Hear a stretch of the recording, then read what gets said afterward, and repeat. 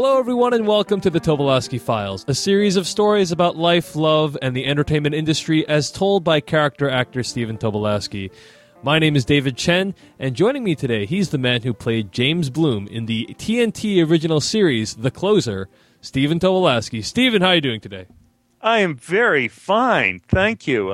James Bloom. Yeah, that was, we were a lawyer, but what was really exciting about that was we got to shoot up in the Holmby Hills, is that what they call it? Right next to Hugh Hefner's Playboy Mansion. Uh-huh.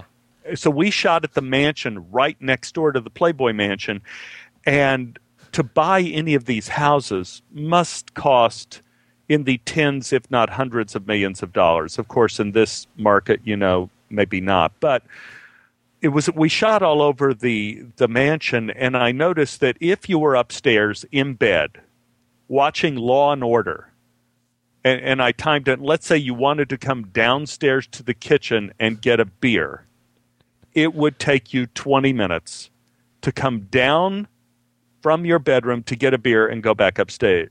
You would have to TiVo the show if you wanted to eat snacks during it, because you would miss the show getting snacks. That is pretty insane, sir. But of course, then you probably they had a pet cat, and they told us to keep the doors shut of the mansion because they didn't want the cat to escape. But the point is, the mansion was so huge, you would never find the cat in the mansion anyway. Yeah, you need the cat could be at one end of the mansion. It would take you'd have to get on a moped to find it. You need like a location tracker or something like that. Yes, you need the chip. You need the chip in the cat.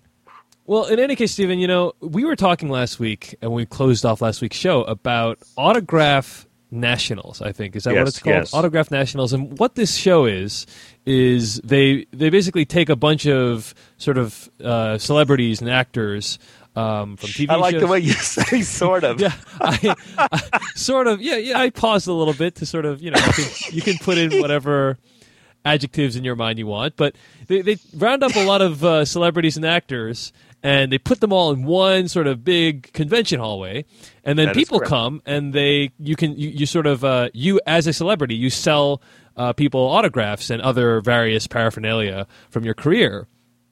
Is that a good summary of what this Autograph Nationals is? Yeah, that's a lot what it's like, and it plays on the worst part of your makeup of your character as a human being, because at first you go, oh, this is going to be really exciting. People are going to ask for my autograph. But soon as you get there, you realize it's like square dance day in elementary school, and nobody wants to pick you.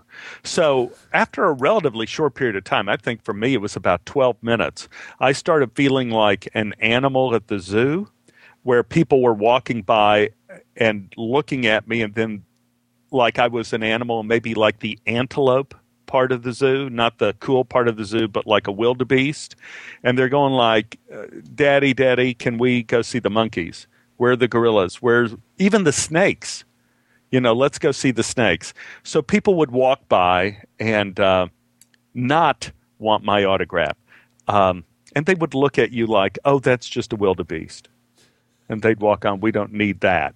So, but it had me thinking about the podcast, because I did have a bunch of kids come up to me at one point, and they were very excited about fight scenes in movies, and they wanted to enact these fight scenes, and they wanted to know how to do it. So I got up and demonstrated, much to their parents' horror, about how we do fight scenes in movies, how you pretend to hit and how you never get really close to anybody. Like when Bill Murray punched me in Groundhog's Day, he really didn't come any closer than 10 inches from my face, but the camera foreshortens distance, and so it looks like he actually clocked me. But I started thinking about children, and believe me, at the Autograph National, I had plenty of time to think. And I was thinking of the secret world of kids, and I'll share this with you, David, because I don't think you have any children, at least none that you know about, even though now they would be American citizens. That's Congratulations, correct. By the way. That's correct. Thank you for that. Yes. But one of the standard questions I'm always asked by people that I meet casually is, hey, and how are the kids? And for the record, I want to say that I hate this question because I never really have any idea. I mean, I know the kids eat and they get dressed and they go to school, but I have no idea what's really going on in their lives or in their heads. It is the secret world. It's a world that every kid has that no parent ever really gets to see. And Ann and I are very active parents. I mean, we try to meet all of our kids' friends and their parents and ask questions and look under the bed and check the closets and tap their phones. But we still have no idea of the various deals with Satan that they may make when they leave the house. And I don't think we're unique. I think every parent is in the dark about what really happened in their kids' secret world. For example, when I was 5, I had an invisible monster that lived alternately in my closet and under my bed in an apparent kind of winter home, summer home kind of arrangement. His name was I, the monster. And no, that's not the Freudian I, but I, E-Y-E, as an eyeball, because that was much scarier to me. I would come out of hiding whenever I was alone, and we would talk. I had a very up and down relationship with I. His visits in the middle of the night were often appreciated, and we would talk about school, and we would talk about the girls I had crushes on. You would think I, the monster, didn't care about the opposite sex, but au contraire. He always argued for patience and honesty. He urged me to be more aggressive with the ladies on Square Dance Day than I felt comfortable in being. I thought 5 or 6 years of age was too young to be married, but not I. He thought I could be a trailblazer and be married and have children before I was in the 4th grade. And remember, this is years before MTV. But besides being a confidant and advisor, there was another side to I. He could be very angry. There was a period when his opening my closet door and coming into my room at midnight so terrified me that I snuck a steak knife from the kitchen and kept it under my pillow as a last line of defense. I hid the knife in the morning so Mom would never see it when she made my bed. Love, terror, and steak knives were all a part of my secret world. Now, eventually, my parents became very aware of I, the monster. On a car trip to San Antonio, I came out from under the back seat of the car to tell my dad, who was driving, that we had to go back home. Davy Crockett was at the Alamo, and we could get killed by Mexicans. Dad didn't listen. I started crying. I, the monster, started screaming at Dad. Dad was not pleased. You see, he had to work very hard to get a few days off for a family vacation. But he quickly realized that being a pediatrician, that what he really wanted vacation from was screaming, crying kids. So by the time we got to Waxahachie, Dad wisely turned the car around and we all came home. But my big secret that my parents never knew about was I was also a member of a club across the alley at Billy Hart's house. I would kiss my mom on the cheek and, quote, go out to play, end quote. But in reality, I ran down to Billy's for a meeting of the Dangerous Animals Club. Billy already had a clubhouse in his backyard, so it's only natural he should be the president. He also was older than I was. He was almost 7. So I was content to put myself in his capable hands and be his eager foot soldier. The purpose of the Dangerous Animals Club was pretty straightforward. Both Billy and I were big fans of dangerous creatures, and we made a list of all the dangerous creatures we wanted to catch. And being in Texas, believe me, there are a lot of them. The list included, but in no particular order, rattlesnakes, copperhead, water moccasin, black widow, scorpions, tarantulas, centipedes, leeches, even the deadly coral snake, which we were hoping lived in the woods nearby. We went out into the fields and hills and creeks in our area carrying jelly jars and burlap sacks. We used pieces of broken broomstick and umbrellas as tools of capture and weapons if necessary. We would lift rocks, roll over rotten trees in hopes of finding something horrible, catching it alive and bringing it back to the clubhouse, effectively making Billy's backyard the most dangerous place in Texas. Charlie Harp was another neighborhood boy, a little younger than I was, and he became aware of the Dangerous Animals Club. He heard our mission statement. He saw the clubhouse. He wanted in. At first, Billy and I refused. I mean, what is the good of having a secret club if everybody's a member? But Charlie came across with an irresistible bit of persuasion. He offered us a genuine rattlesnake skull for the clubhouse. He was in. And now we were 3.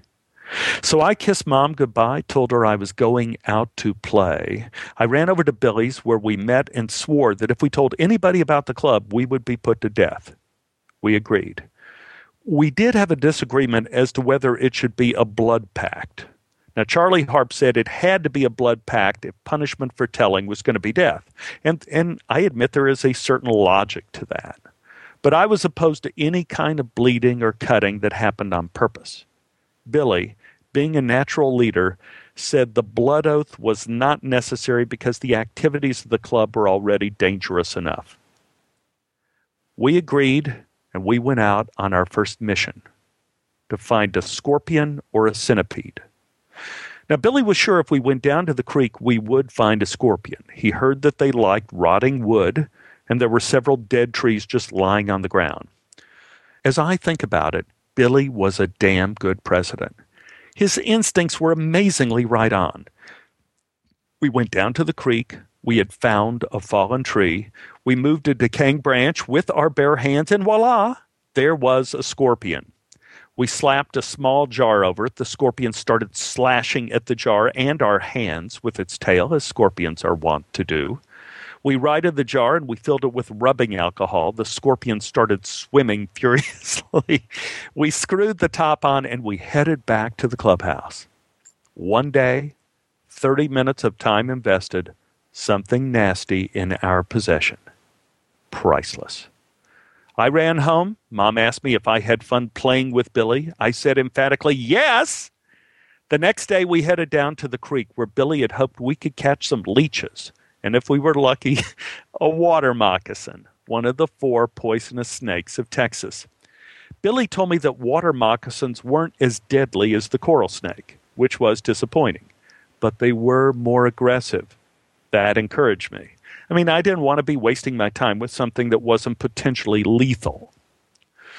We started wading through the creek water, and leeches started trying to attach themselves to our legs. We scooped them up in a jar, and we had leeches. Too easy. So now we were on to the snakes. Water moccasins apparently love stagnant water, so we were in the right place. The water had this thick green foam on top of it, and you could see mosquito larvae swimming underneath the murky surface. Billy suggested we start turning over rocks by the creekside. And after a relatively short period of time, I flipped over a big piece of limestone, and there was a baby water moccasin. It opened up its little mouth and showed its little baby fangs, and Billy reminded me that the babies are just as poisonous as the grown-ups. I nodded and reached down to get it. Billy yelled at me to remember to grab it behind its head. Hey, not to worry, I knew that. Everyone in Texas is born knowing you grab a poisonous snake behind the head. But the water moccasin didn't want to be caught. It took off through the tall grass, and I ran after it, shouting to Billy that it was headed down toward the creek. I could see the snake making a rippling trail in front of me, and it seemed to stop for a second, and there was movement near my feet. So I reached down quickly and pulled up the mother water moccasin. She was 4 feet long and angry, and unfortunately in all the haste I had grabbed her not behind the head but in the fat middle of her body, and she hissed and she readied for an attack, showing her trademark white mouth and huge fangs. I screamed and started swinging the snake over my head. I used centrifugal force to keep her from bending back to bite me. So I'm now holding her by the tail, swinging her around my head, walking around wondering what to do. Billy came up to give me advice. He assured me that as long as I could spin the snake fast enough, the G-force would keep her from striking. I told him I was getting tired. I would need to throw the snake. He told me I couldn't. He said a water moccasin was not only very aggressive, but it had a good memory and would follow me home. I started crying. I told Billy I had to let it fly. He told me to wait and let him get a good head start for the clubhouse. Billy started running. I screamed after him, If I throw the snake and run, will she be able to follow me? Billy stopped and shouted back that she would track me by scent. It could take days, but she would find me. He took off like a jackrabbit. I stood in the middle of the swamp grass, swinging the snake over my head and crying. Finally, I recognized I couldn't do this forever, and I decided that the snake was probably dizzy and disoriented. That could buy me some time. So I slung the snake. She twirled helicopter-like several yards through the air and landed in the creek. I took off. I ran as fast as I'd ever run in my life. And to further confuse the snake, I didn't run directly home, but I took a circuitous route in the opposite direction. I ran over to Driftwood Street and down the alley behind Mark Henley's house. There was this giant German shepherd there that always terrified us when we rode our bikes over there. So I figured if the snake tried to track me, she would have to deal with the dog first. I got home at full gallop. I blasted through the kitchen door, and Mom was putting supper on the table. She asked if I had a good time playing with Billy. I said, yeah. She spooned some lima beans onto my plate, and I asked her if we locked the doors at night. Mom looked at me with a touch of surprise and answered, yes, honey, always. Why? I started eating and said, oh, I just wanted to make sure no one would break in. Mom rubbed my back. Oh, don't worry. I always lock the door. I smiled, secure in the knowledge that I was as safe as I possibly could be in an unsafe world.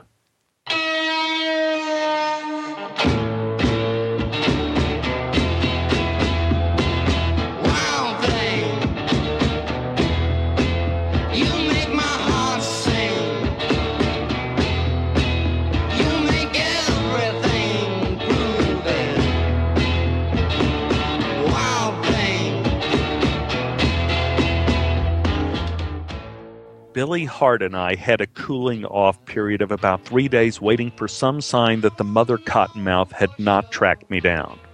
She never showed up, so we figured the DAC, the Dangerous Animals Club, could begin its full-scale operations once again. Billy produced a huge Whitman pickle jar from the Wynwood Movie Theater. This was our local Saturday matinee hangout. He had a sly grin on his face and said, you know what we're going to do with this jar? No, I said. Billy said, we're going to catch us a tarantula. I was thrilled. This was about as good a news as I had gotten since I found out the Tooth Fairy paid more money for bigger teeth. A real tarantula. The clubhouse is going to be a showplace with a tarantula next to the leeches, next to the scorpion who was still sitting in a jar of alcohol, next to a real rattlesnake skull. So I said to Billy, when do we get the tarantula? Billy thought for a moment. We have to get more supplies. My brother has to go to the drugstore and buy denatured alcohol. I go, what is that? Billy again showed his expertise. It's deadly poisonous. They only sell it to adults. My brother will buy some and give it to us, and then we'll go out and find a tarantula hole. Then we'll find its escape hole, put the pickle jar over it. Then we'll pour the denatured alcohol down the main hole, and when the tarantula tries to escape out the back, we got him. Slight digression. Let me just say right now, Billy Hart was a genius. He was right about everything, except maybe the bit about the mother snake following me home, but then again, maybe he was right, and maybe she did follow me and the German shepherd dispatched her in transit. Anyway, Billy's brother bought the awful stuff. He gave it to us, and then we wandered into the hills behind our homes. For the uninitiated, the way you find a tarantula hole is you find an arid locale, which is most of Texas. Then you look for a hole in the ground that looks kind of like a gopher hole, but with some telltale webbing around the entrance. And once you find that main hole, you walk in small but ever-widening concentric circles until you find another hole with a slight trace of spider web around the outside. This is the escape hole, and it's usually about 20 or 30 feet away. Billy and I found a hole that looked suspicious. About 3 inches in diameter, had cobweb blowing in the breeze. So we carefully walk around the hole, and sure enough, 20 feet away on the other side of a scrub oak was a second hole. I put the Whitman pickle jar over the escape hole. Billy pulled out the denatured alcohol. He handed me a thick piece of cardboard for phase 2 of the operation. He said, "We don't know if this hole is deserted or not, so I'm going to pour this in, and if a spider jumps into the jar, you slide that cardboard under it, and we'll have us a tarantula." We laughed. We would have done a high five if it had existed back then. Billy unscrewed the cap, turned his head, and held the can as far away from him as possible so as not to be poisoned by the fumes. He poured the entire contents down the main hole, threw the can away, then he ran behind the giant boulder where I was stationed, watching for any action in the pickle jar. We waited an eternity, which is probably kind of like 90 seconds, when a huge brown tarantula popped into the jar. We screamed with glee. We had a giant, reddish, brown, hairy spider with a leg span of about 8 inches in the pickle jar. Billy nudged me to slide the cardboard under the mouth of said jar.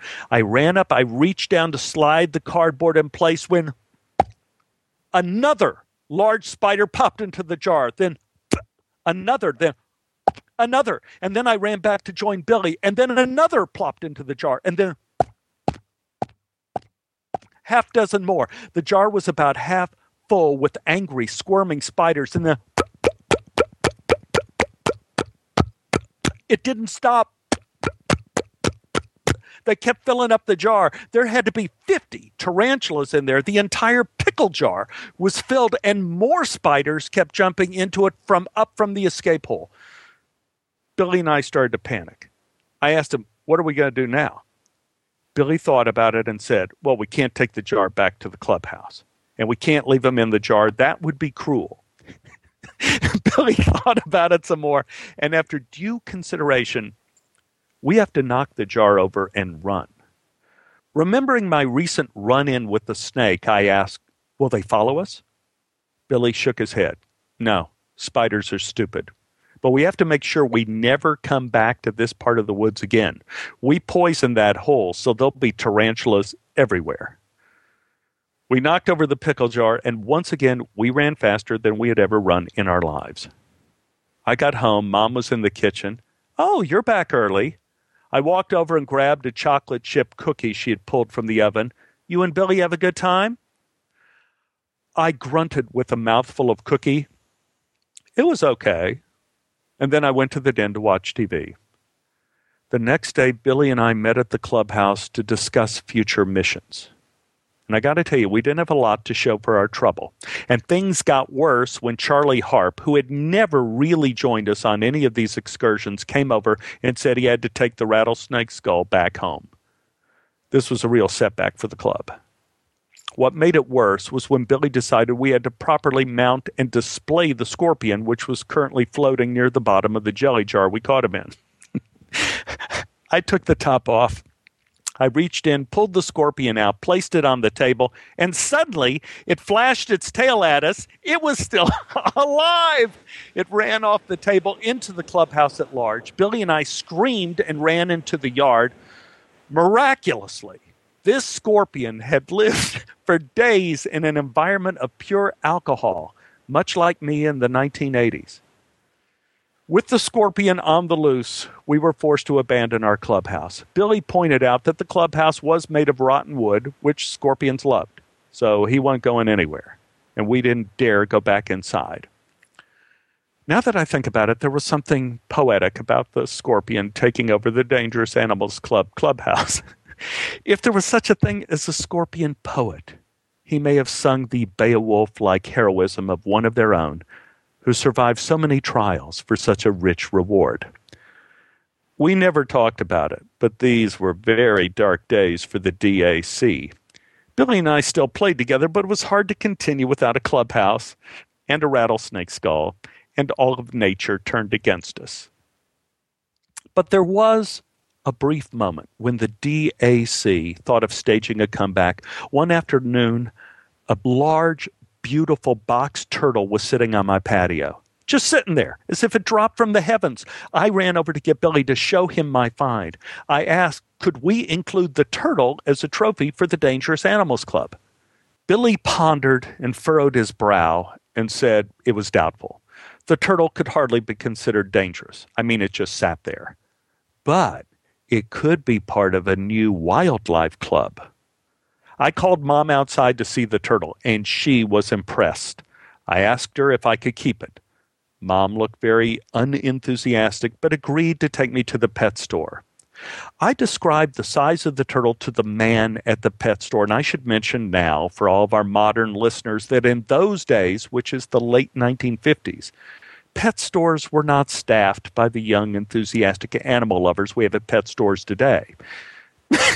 The people who ran pet stores back then were just one cut above carnival people, who were the scariest people on earth.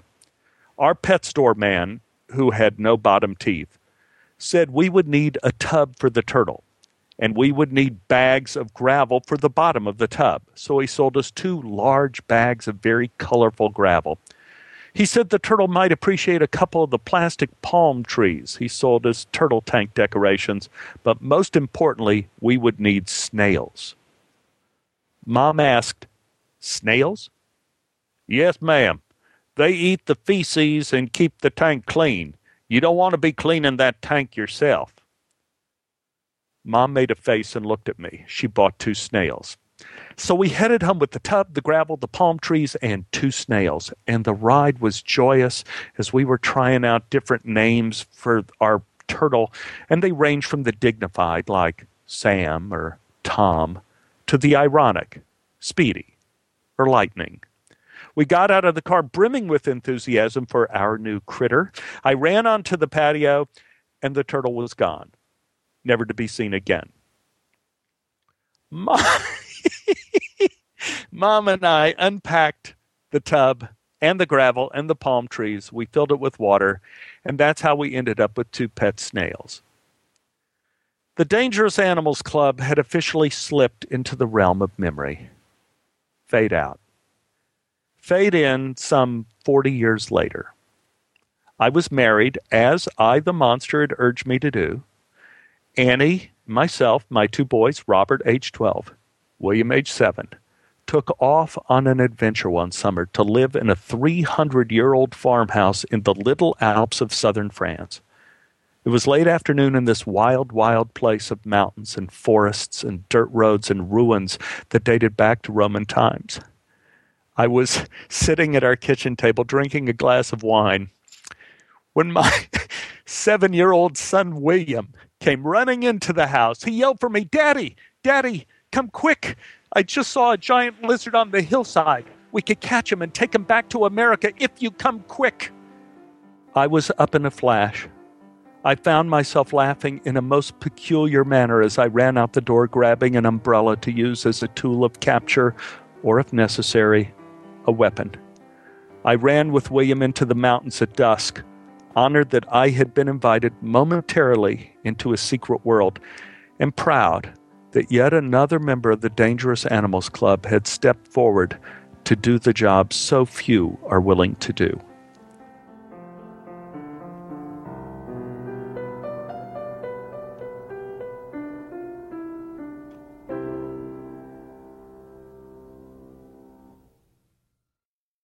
That was the Dangerous Animals Club, a series of stories told by Stephen Tobolowsky. Stephen, why don't you let people know where people can find you this week? I think the great place for people to find me is at the email, which is stephentobolowsky@gmail.com. Thank you for all the emails you've given me and suggestions of stories you want. I love it. And I'll spell that STEPHENTO, B as in boy, OLOWSKY @gmail.com. And I'm also at Twitter at twitter.com/Tobolowsky. Very cool. You know, Stephen, I don't think, you talked a little bit about how the Autograph Nationals thing went. Overall, how is the experience, in your opinion? I had a great time. I think there were problems in terms of, I think a rival autograph group kind of said that Autograph National tried to sabotage a rival autograph group. Yeah. Yeah, they were closed. So we had very few fans there, but the fans that were there were real fans. I had hero fans, but no one that knew of the podcast. So hopefully next year at Autograph Nationals, they'll know about the podcast. Well, next year we'll have to have a separate convention for the podcast. We will. It will be Tobolowsky Nationals. And also, I should mention, if people like the podcast, definitely write a review if you feel so inclined at iTunes, because that is really delightful. Very cool. And people can also find more stories from you at Stephen Tobolowsky's birthday party, the movie that inspired the podcast, at stbpmovie.com, right? Absolutely correct. And on Amazon, and you could rent it at Netflix. Very cool. You can follow me at twitter.com/Dave Chensky. That's Dave Chen, SKY. You can also email me at /filmcast@gmail.com. Also, feel free to check out the Tobolowsky Testimonies, which features emails from you about how the Tobolowsky Files has affected your life. You can go to that at tobolowsky.tumblr, TUMBLR.com. So that's going to bring us to the end of this week's episode of the Tobolowsky Files. Thanks for tuning in, guys, and have a great week. Bye-bye.